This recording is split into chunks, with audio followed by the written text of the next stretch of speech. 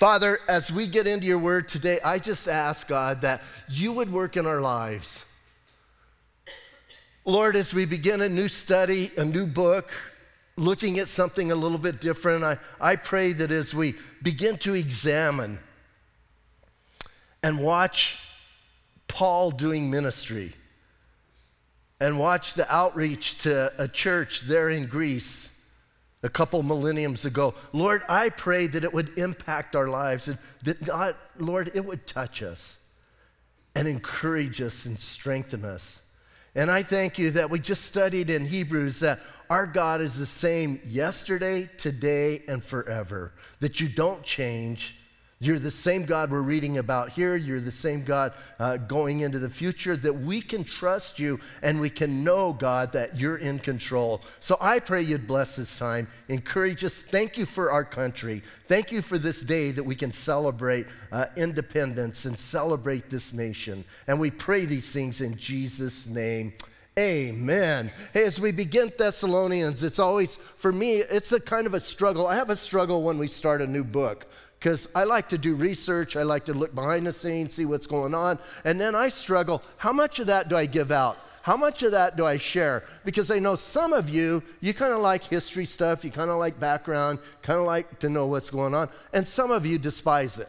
And so it's always, for me, it's like, how much do I do? What do I do? And so I think the last couple books, I've been light on it. This time we're going to go a little deeper into the background. So if you're not a background person, if you don't care about the historical stuff, you can go to sleep. I'll wake you up when we get into the part that you might like. I'll shout real loud so you can come awake. But listen, some of that's important to understand. Why did he write it? What was going on? What was happening? What was happening in that fellowship? What was happening in the world around them? Why was he motivated to do this? So I want to try and touch on that. Now, the thing that fascinates me the most is that this is one of the, and possibly the very first book, the first letter that Paul ever wrote.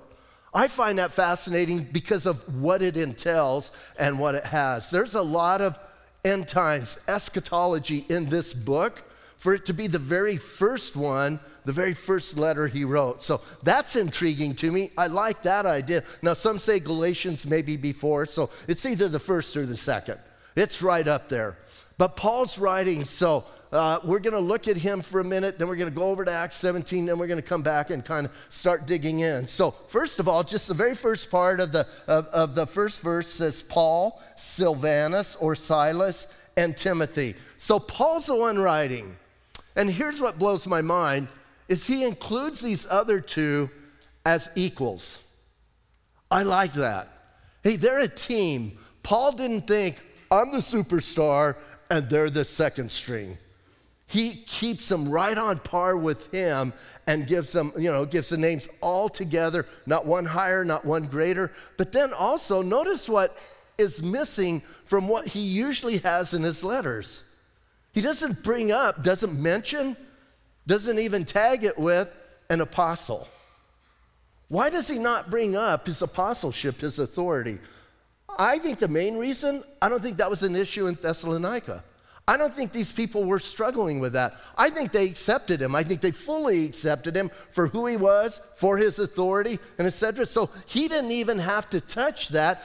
All he did was say, hey, this is Paul, I'm writing you a letter. And then in the next part it says, to the church of the Thessalonians. Now we're going to come back and look at that in a little more detail. So he's writing to a church in Thessalonica, which would have been Turkey. So now let's kind of take a journey back and let's figure out this church. Where did the church come from? How did it come about? And what happened? So go to Acts chapter 17. And, technically we should read 16, 17, and 18. But we're just going to do part of 17. In chapter 16, before chapter 16, do you remember that Paul was trying to go in a certain direction? This is his second missionary journey. He's taken off and he's trying to go in a certain direction, and he tried to go and the Lord stopped him. He changed to another direction, the Lord stopped him. He changed to another direction, the Lord stopped him. That always blesses me because here's what that shows me. Even the Apostle Paul at times didn't know what he was supposed to do. And at times, he made choices that weren't with the Lord's will. And here's what happens. When you make choices not according to the Lord's will for you, he'll change your direction if you're sensitive. So then what happens? Paul sees a man from Macedonia. Most of us know that, right? He sees a man from Macedonia saying, come here. That's Greece, right? Come here, come and share with us. So Paul, what does Paul do? He goes to Macedonia. The first place he goes is Philippi. And he shows up at Philippi, meets Lydia, right? The lady doing a prayer, and she gets saved, gets baptized, has an encounter with another person that is demon-possessed, releases that person of their demon. The owners get mad. Paul ends up in jail. Paul and Silas end up in jail. Then they get out of jail. How do they get out of jail? God brings an earthquake. I love that whole scene. I might romanticize some of that. Like whenever I'm reading that, don't you kind of want to jump in and get involved? Like I love to travel, and I love getting involved with other cultures, especially their food. But that's just kind of a side note. I'm always intrigued with what people eat and the foods they eat, and my wife sometimes goes, you shouldn't do that. Especially street food, so good. But anyway, back to Paul. I think he ate some street food in Philippi. So now he's in jail, the earthquake happens, and remember the jailer was going to commit suicide? And he doesn't. Paul says, stop, we're all here. And now listen, now he's out of jail, and the people say, bro, you got to get out of town. You can't stay here. So that's where Acts chapter 17 comes in, and it says in verse 1, now when they had passed through Amphipolis and Apollonia, they came to Thessalonica where there was a synagogue of the Jews. So here's the thing. If you follow the road, here's what's interesting. There was a road that Rome had built, and I'm just going to use today's terms. It doesn't matter what it was called in ancient times because we're not living there. It was like I-10.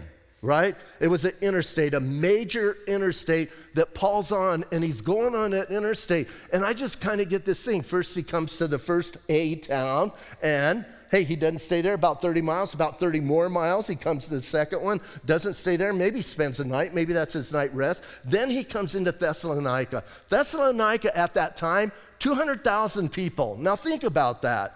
That's a city today. But think about back then when cities weren't sprawled out. You have 200,000 people in a small area. And imagine walking in there, and I can just see Paul kind of like, wow, this place is phenomenal.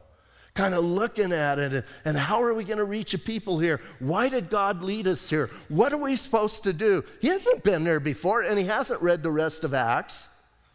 And he's like walking through, and just imagine yourself in those positions, and you're kind of, you're looking and you're excited, but there's a little bit of fear. You just got beaten and put in jail. Now you're released. I don't know how eager you would be to share the gospel and get involved, although Paul was. So he gets to Thessalonica. Listen, and when he gets there, it says there was a synagogue of the Jews.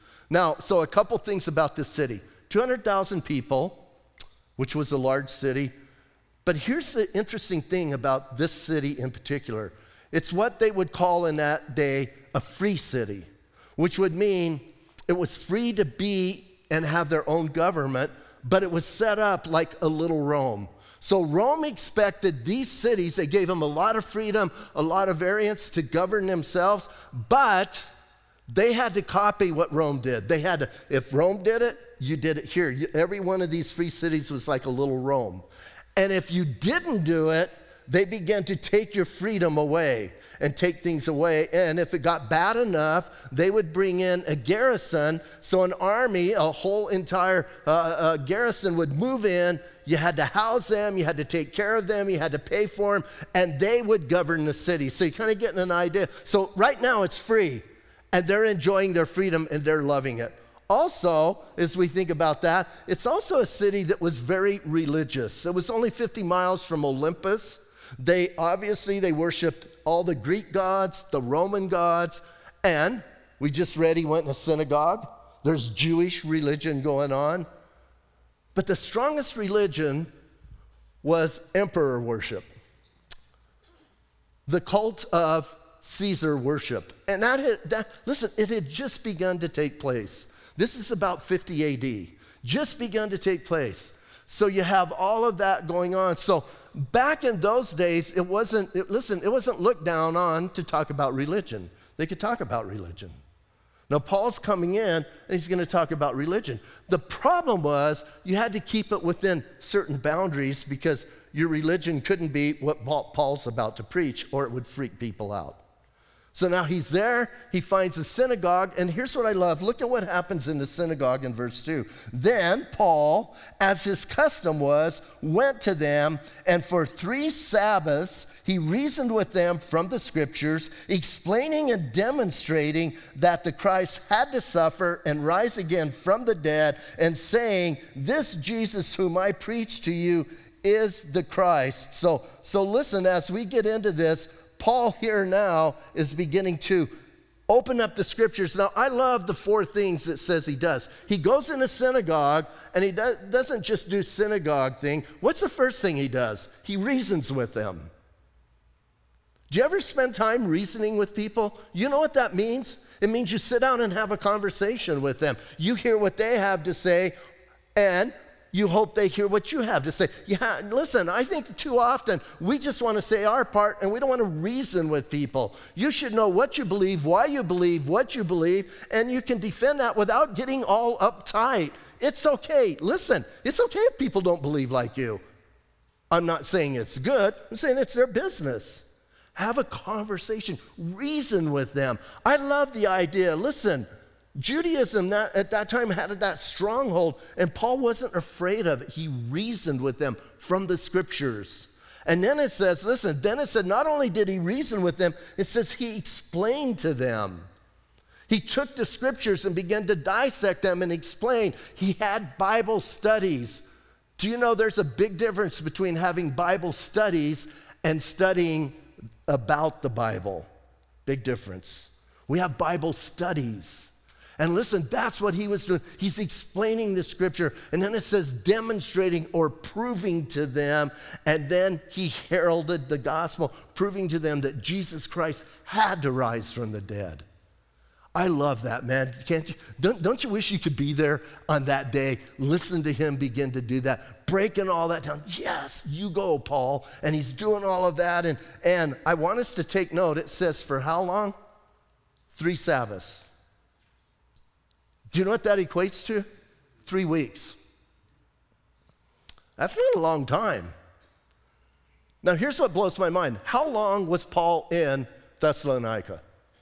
If we go by this, 3 weeks, maybe 4.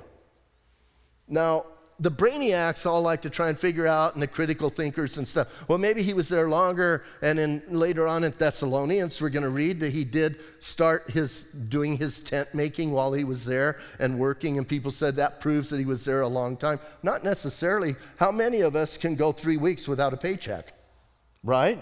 So, hey, he could have started right when he got there. I don't know, but here's what I believe the way we're going to read this is he was there at the most 4 weeks. Keep that in your mind. We'll get back to that in a minute. So he did that, and then, listen, as he's sharing, verse 4, and some were persuaded, a great multitude of the devout Greeks, not a few of the leading women, joined Paul and Silas. So listen, man, it's starting to affect people. And it kind of gives us different stratas of society that got affected. Prominent people, not prominent people, some of the ladies, some of the Greeks, I'm sure some of the Jews, and they're being affected. And here's the thing, where did he just come from? Philippi. What happened in Philippi? They didn't like Paul a whole bunch. They put him in jail. Now, it's only about maybe 100 miles away. I'm sure people are talking. They're not using Facebook, they're not texting, but some stuff's going on. And so listen, now it tells us in verse 5, but the Jews who were not persuaded becoming envious. So the Jews who didn't believe, they became envious. And we've done some studies lately about not doing things from conceit or envy. Listen, why are the Jews envious? All he did was teach the scriptures. But now they're envious and they're angry. So look at what these guys did. It says those who were envious took some of the, now check this out, evil men from the marketplace, and they gathered a mob. Doesn't sound like a good bunch of people, right? Evil men, a mob, and set the city in an uproar and attacked the house of Jason and sought to bring him out to the people. So kind of get this picture. We see it today. Just like that, you can start a mob and a riot, right? Say the right things at the right time to the right people, and all of a sudden they're in the streets, they're burning things, they're angry, they're stealing things. That's humanity. That's in the heart of man. It goes all the way back here. That's what's going on. Kind of picture it. They're ripping off Target stores. They're ripping off Nikes. They're carrying flat screen TVs. They're doing that. They're angry. Why are they angry? Nobody knows. They're just angry. Oh, now what's going on? You have chaos. What happens when you have chaos? Rome's not too happy. They're not doing things right. So the leaders of the city now have a dilemma on their hands. You got this Paul showed up, caused these problems, supposedly. Now you have chaos going on. We got to squash this, and we got to squash this right now. We need to take care of it. So these guys are at Jason's house, kind of banging on the doors or whatever they're doing. And verse 6 says, but when they did not find them, meaning Paul and Silas, they dragged Jason and some of the brethren to the rulers of the city, crying out, these who have turned the world upside down have come here too. Now Jason lived there. He didn't come from anywhere, right? And now they're dragging him out and they're holding him in front of him. And then it says, verse 7, Jason has harbored them, and these are all acting contrary to the decrees of Caesar, saying there is another king. Oh. What was Paul preaching? He's preaching the resurrection, right? And he says, this Jesus whom I preach to you is the Christ. What did that mean to a Jew? Again, get the context. What did that mean to a first century Jew? Here's what it meant. He's the deliverer coming to deliver Israel out of the hands of Rome. Oh. They're not exaggerating when they're saying he's preaching another king besides Caesar. He's telling them to worship somebody else and not worship Caesar. Now, listen, now they have a reason to get upset. Now they can act, and here's what they're saying. Not in our city. We're a free city. We're not going to lose that status. We're not going to let you do that. We are going to defend what we have here. So they bring Jason out. They accuse Jason, and then this part kind of cracks me up. And verse 9 says, and they troubled the crowd and the rulers of the city when they heard these things. So when they had taken security from Jason and the rest, they let them go. Do you understand what's going on? Jason and the others who were with him, they posted bail. Right? They took security. They posted bail. Now, I don't know what that looked like. I don't know what it was supposed to be. I don't know what would happen if they broke that. But that's what's going on. Are you getting that picture? So here's what Jason did. It's fine. Here's some cash, and we're going to take care of this. So then it says, then the brethren immediately sent Paul and Silas away by night to Berea. And when they arrived, they went into the synagogue of the Jews. Oh, by night, here's what they said. You guys got to get out of here. And they sent them to Berea. So keep this in mind. Paul and Silas were there for 3 weeks. How old is the oldest believer in Thessalonica when Paul leaves? 3 weeks. Right? I'm not talking about age. I'm talking about time of believing. Get this in your mind. Think about this. You leave and you got to put in leadership 3-week-old Christians. That is scary. That is terrifying. But he's got to do it. Why? Because he's gone. And then some of you are going, no, he had to bring somebody in. That's because you're a scaredy cat. That's why. They live on the edge. Could God do that? I think he could. And I think, listen, this is a dilemma that the scholars have. Surely not. Surely he would not do that. If that's the only option you have, that's what you're going to do. Maybe even Jason, huh? We don't know. Maybe even Jason. So he goes to Berea, shares in Berea. They examine what Paul had to say. You can read on. Don't read while I'm teaching. It's rude. I don't teach while you're reading. Don't read while I'm teaching. So listen. He goes to Berea, then he goes to Athens, then he goes to Corinth. Now, this is the real mind blower to me. By the time he gets to Corinth, we're going to read later on in Thessalonians, Timothy shows up at Corinth. So evidently Timothy was either going back and forth or stayed for a while. He goes to Corinth and he lets Paul know some of the stuff that's going on in Thessalonica. But it's just months, listen carefully, it's just months down the road that he writes this letter.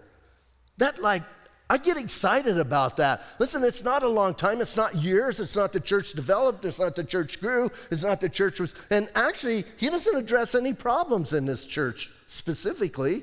He just talks about life and talks about doing life and talks about the second coming of Jesus. A lot of end times, a lot of eschatology in the 2 letters to the Thessalonians. So here's the deal. He ends up in Corinth.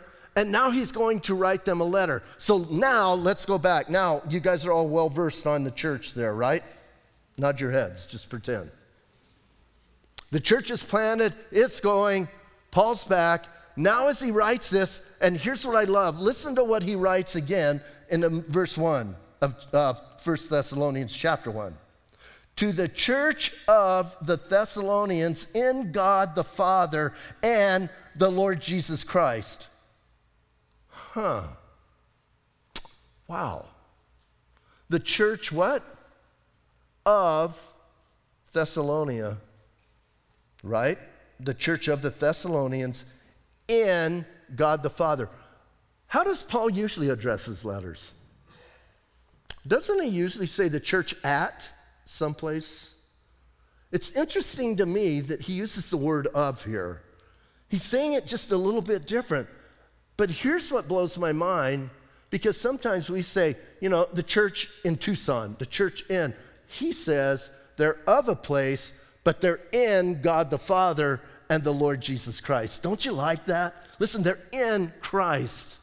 And I love that idea. And they can only be in God the Father because they're in Christ. He can't be your father if you're outside of Christ. You can't do that. And I love the way, just theologically, Paul puts this together as he addresses them. And I think it's an encouragement to them. It's letting them know, hey, you guys you're of this place, but you're in Christ. Doesn't that sound good? It's like us. We're in Christ, but we're of Sierra Vista or Cochise County or Southeast Arizona or America, whatever term, wherever you're from, maybe Mars. Man, but here's what I love. They're of God the Father. They're in God the Father and Christ Jesus. It really disturbs me, the culture we're living in, when we're trying to do away with any kind of gender and any kind of gender terms, that we can't use those, that they're demeaning. I shared last night, I'm not sure I should share, but I guess I will because I did it last night. Our paper, the Herald, last weekend, did anybody get the Sunday paper last weekend? Did you read it? There was not one syllable about Father's Day. Nothing. There were several stories about Pride weekend in Bisbee. That upsets me. Hey, you can do Pride, that's fine, but nothing about Father's Day, not even just a little thing in the bottom. Oh, by the way, it's Father's Day. And we want to take away from that. Why? That's an attack. Listen, that is a direct attack on the family that is orchestrated by people behind certain movements that some of us are not even aware of, and they're pushing really hard to do away with that and get that out of our vocabulary. Why is Father so important? Why is it important to say God the Father? What does fatherhood represent? Good fatherhood. I'm not saying maybe you had a bad father, but biblical fatherhood, what does that represent? It represents protection. It represents provision. It represents guidance, etc. We could go on and on and on. Fatherhood is good. And don't say God can't be father. It's a good thing when we say that. And it upsets me. Now, off my soapbox, back to this. They're in God the Father in Christ Jesus. The only way you get in God the Father and in Christ Jesus is through Jesus and that relationship with him. And then he kind of does the typical thing that we talk about, right? He does the grace and the peace. Grace to you and peace from God our Father. Wow, do you notice how many times he brings that up? Check this out. Follow this scripture. See how many times he says God our Father. Over and over. He doesn't just use generic God. But listen, man, as he brings this up, he says, grace and peace to you from God our Father and the Lord Jesus Christ. Now, listen, I love what he's doing here. And I don't think, again, I think it's bad when we just kind of go over that and, and I've even done it sometimes, grace and peace, the Siamese twins that Bob, I think his name's Paul. But anyway, that Paul writes, I don't know where Bob came from, but listen, that he writes as he puts in, I was just seeing if you guys were paying attention, actually. That was a check. But listen, man, he does this and he's projecting to them, what is grace all about? We know, right?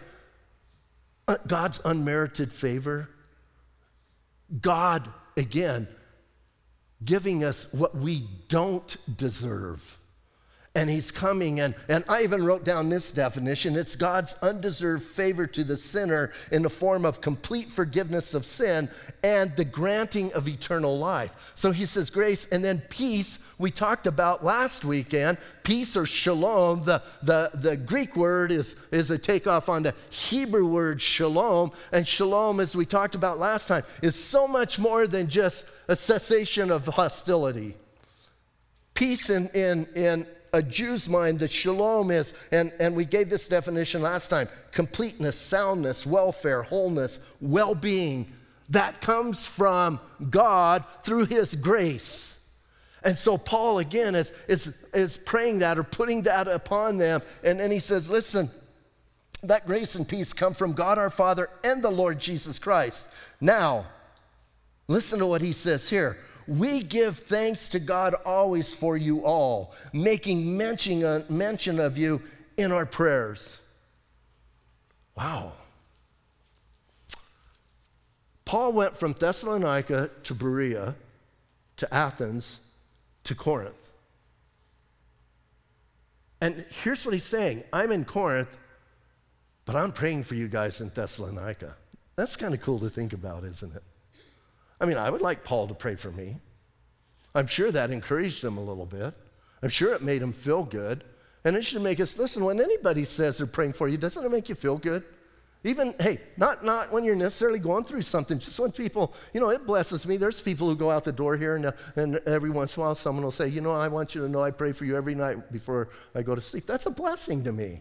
And Paul's writing to this young church and letting them know. And I like to read J. Vernon McGee. And I brought it up before. When I read J. Vernon McGee, I hear J. Vernon McGee, right? My friends, let me tell you, and it's kind of, if you've ever listened to him. And I love in this part, he says, this is proof that Paul's from Texas. Listen. He says, we give thanks to God always for y'all, right? So listen, man, but Paul says, listen, man, I'm giving thanks to God. I'm thanking God for you, making mention of you in my prayers. He's not just lifting them up necessarily. He's also thanking God for that church. What a blessing. By the way, some of you are looking at your watches. We're not going to go to verse 10. I caught some of you. Some of you are doing this. You're looking at your Bible, looking at your watch. How is he going to get to verse 10? So I'm not going to tell you how far we're going, but just so you know, quit looking at your watch. So he says, listen, we give thanks to God always for you all, making mention of you in our prayers, remembering, here's what I love, remembering without ceasing your work of faith, your labor of love, and patience of hope in Christ Jesus, or in Jesus Christ, in the sight of God our Father. Woo!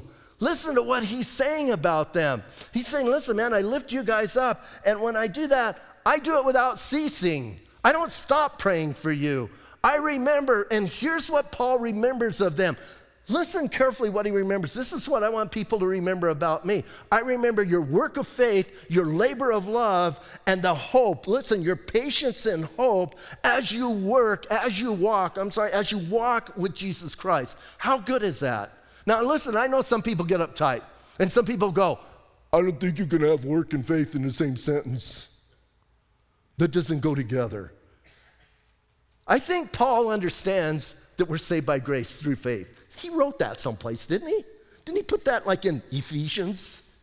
So he knows, listen, he knows his theology. He knows that we're saved by grace through faith, and that not of ourselves. But he also knows this. He goes on in that verse in Ephesians, that section, and says, you were created for good works, for his workmanship. Yes, yes. And so here's what, listen, when he says this, I love this. When he says, listen, I remember without ceasing your work of faith. I believe faith takes work. Not to stay saved, not to be saved, but let it work out in us. Hey, we have this thing we call faith. We have a relationship with Jesus Christ. Isn't that supposed to be reflected to the world? They can't see our heart. I love it when people go, I just know somebody's heart. I go, you haven't read your Bible. The Bible says only God knows a heart, so don't be telling me you know my heart. Might be wicked, might be good. But you can tell by my actions. What did the old reformers say? I love, the old reformers always said this, we're saved by faith alone, but faith is never alone. You have a work, listen, so it's not working for salvation, but you have faith that's worked out, that's demonstrated to the world. And here's what Paul says, I remember that about you. How old were they in the Lord when he left? 3 weeks, and they're already doing stuff. They're already demonstrating that. Don't you love that? And here's kind of the kicker. This is kind of fun. The original language, and I don't do this often, but the original language, the word for work there is more like a vocation. So let's look at it this way. I pray for you without ceasing for your vocation of faith. Hey, you might do something to earn money, saints, but your vocation is faith. Is that good? I live for faith. That's what I live for. And that's my vocation. So talking about long term, talking about doing it. And then he says this, he says not only that, your labor of love. Now here's what's good. The original Greek word for work of faith, work is vocation. The original Greek word for labor here is that thing, I like to put it this way, the heavy lifting part of work, the struggle, the strife, the difficulty of trying to get that through. Do you understand what he's saying? Loving somebody biblically is laborious. All of you guys are just glaring at me. It's a labor to love somebody. I'm not talking about being in love. I'm talking about biblically loving somebody. That's work. That's hard work. That's difficult. And some of you go, no, it's not. I don't think you've ever unconditionally loved somebody. What if somebody spit on you? You're going to love them? What if somebody curses you? You're going to love them? Your labor of love. Wow. We often say, even in our culture, what do we often say? We can choose our friends, but we can't choose our family. And we got to love our family. And sometimes loving your family is the hardest, right? Not your heads. Unless your family's here, then go like this. Loving your family gets difficult. Why? Because you know them the best, you're around them the closest. And listen, that's hard. Now, check this out. We're all family. You getting where I'm going with this? We're all family, and you know what that means? We're hard to love. Amen. Someone said amen. God bless you. Hey, it is a labor. We need to understand that. It is something that you have to work at. And if you're nonchalant about it, that's how it's going to come across. People aren't going to really know you care.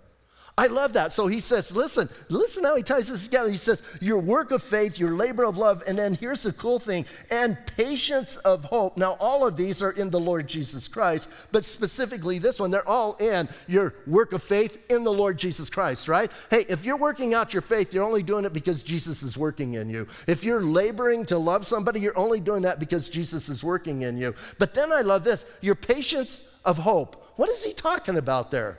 My hope's in Jesus. I think we sang that in a song, didn't we? What do we mean by that? Why is all of our hope in Jesus? What are we saying by that? Are we saying we hope we get to heaven? No, I'm going to heaven. And all my hope is in that.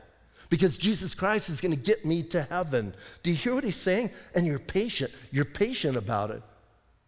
You have that long suffering. You have that fortitude that I'm going to hang in there. I don't care if it gets tough. I don't care if people get mad at me. I don't care. Listen, I don't even care if I don't, quote, hear from God all the time. I'm still going to have that patient hope for him. Because why? Because I know Jesus is going to get me to heaven.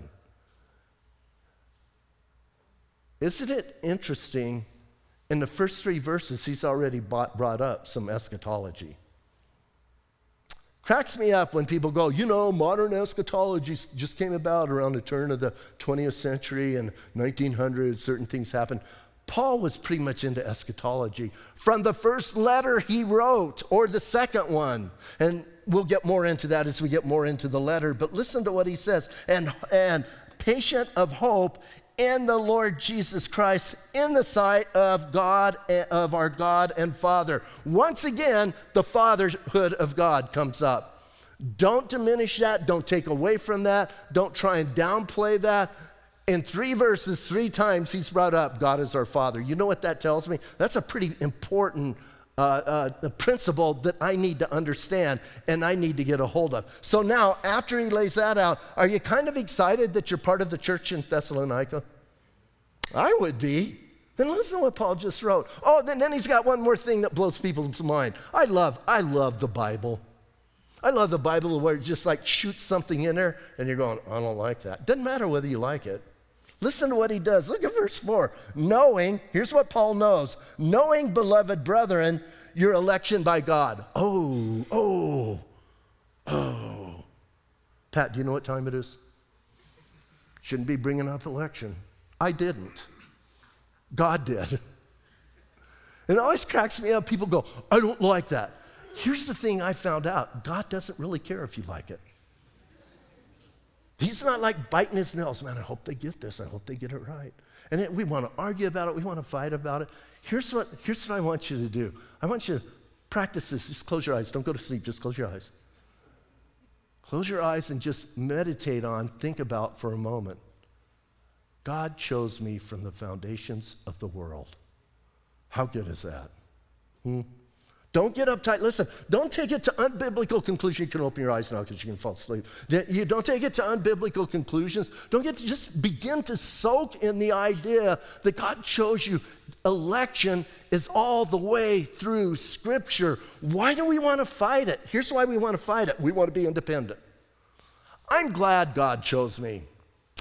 Were you ever one of those kids on the playground, when you're like in elementary school and you play, foursquare and kickball and stuff? Were you ever one of the kids where they would do this? We'll take him. Right? You're the last one. You ever one of those kids? It's not fun. It's not fun to be that kid. Well, we'll take him, dork. And then they listen, and then they do that. That's a drag. If you were one of those kids, you know exactly what I'm talking about. But check this out. God chose you from the foundation of the world. Yes. I got a high priority chosenness, if you will, only 2 times in my life. Once from God and once from our country. When I got drafted, they chose me. I got a letter, you're chosen. That one, not so good. But chosen. Don't get uptight. One of the old dead guys said it best. I love what he says. He says, because the Bible says we're chosen before the foundations of the world. This old dead guy said, I'm really glad God chose me before I was born. Because if he would have waited till I was born, he might have changed his mind. right? Most of us could say yes to that. Like, really?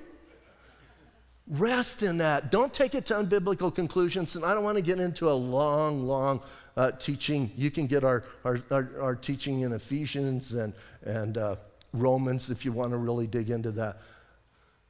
Just rest in it. Don't get uptight about it. Rest in it. Be assured. And you can only be assured if you know the character of God. And because I know the character of God, that he's completely fair, he's completely just, he's completely righteous, I can trust him with that decision. Oh, there was another time I got chosen.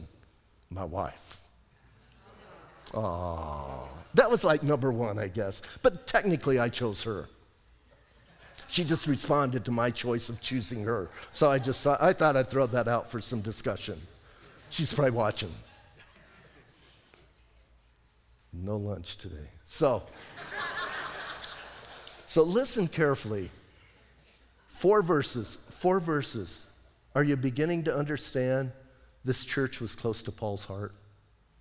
And are you beginning to understand that as a young Christian, not very old in the Lord, you can still do great things for God? New believers, I love new believers. That's why you guys need to bring a bunch of people here to get saved so we can have a bunch of new believers. They make the biggest messes. They're so much fun. And it's fun to watch old believers around new believers because you have new believers and they'll do something weird like curse, and the old believers are like, they're like freaking out, man. They're like having a heart attack. They scatter. They like, I don't want to be around them. And I'm thinking, chill out a little bit. They've been saved for like 5 minutes. It's okay. It's okay when they do that. Hey, I've told you guys the story. When I was a new believer, I went to a home group bragging about the fact that I gave the lady back the wrong change. She gave me the wrong change because I bought a 12-pack of beer, and she gave me the wrong change. Just like that, just like some of you are going. That's what the home group did. What? It's okay. It's all right. Don't get so uptight. Let's get some new believers in here. This is a side note only for the first service. Let's get new believers in here. Let's stand up and pray. Father, we thank you so much. We thank you for this letter that Paul gave. We thank you, Lord, for just the challenge in our own lives. And I do pray tonight, this morning, I pray, God, that we would grab that understanding just in his brief, Lord, introduction. And just what he says, his heart as he prays for them without ceasing. And he's remembering their work of faith, their labor of love, their patience and hope, Lord, that all of that is going on within that church.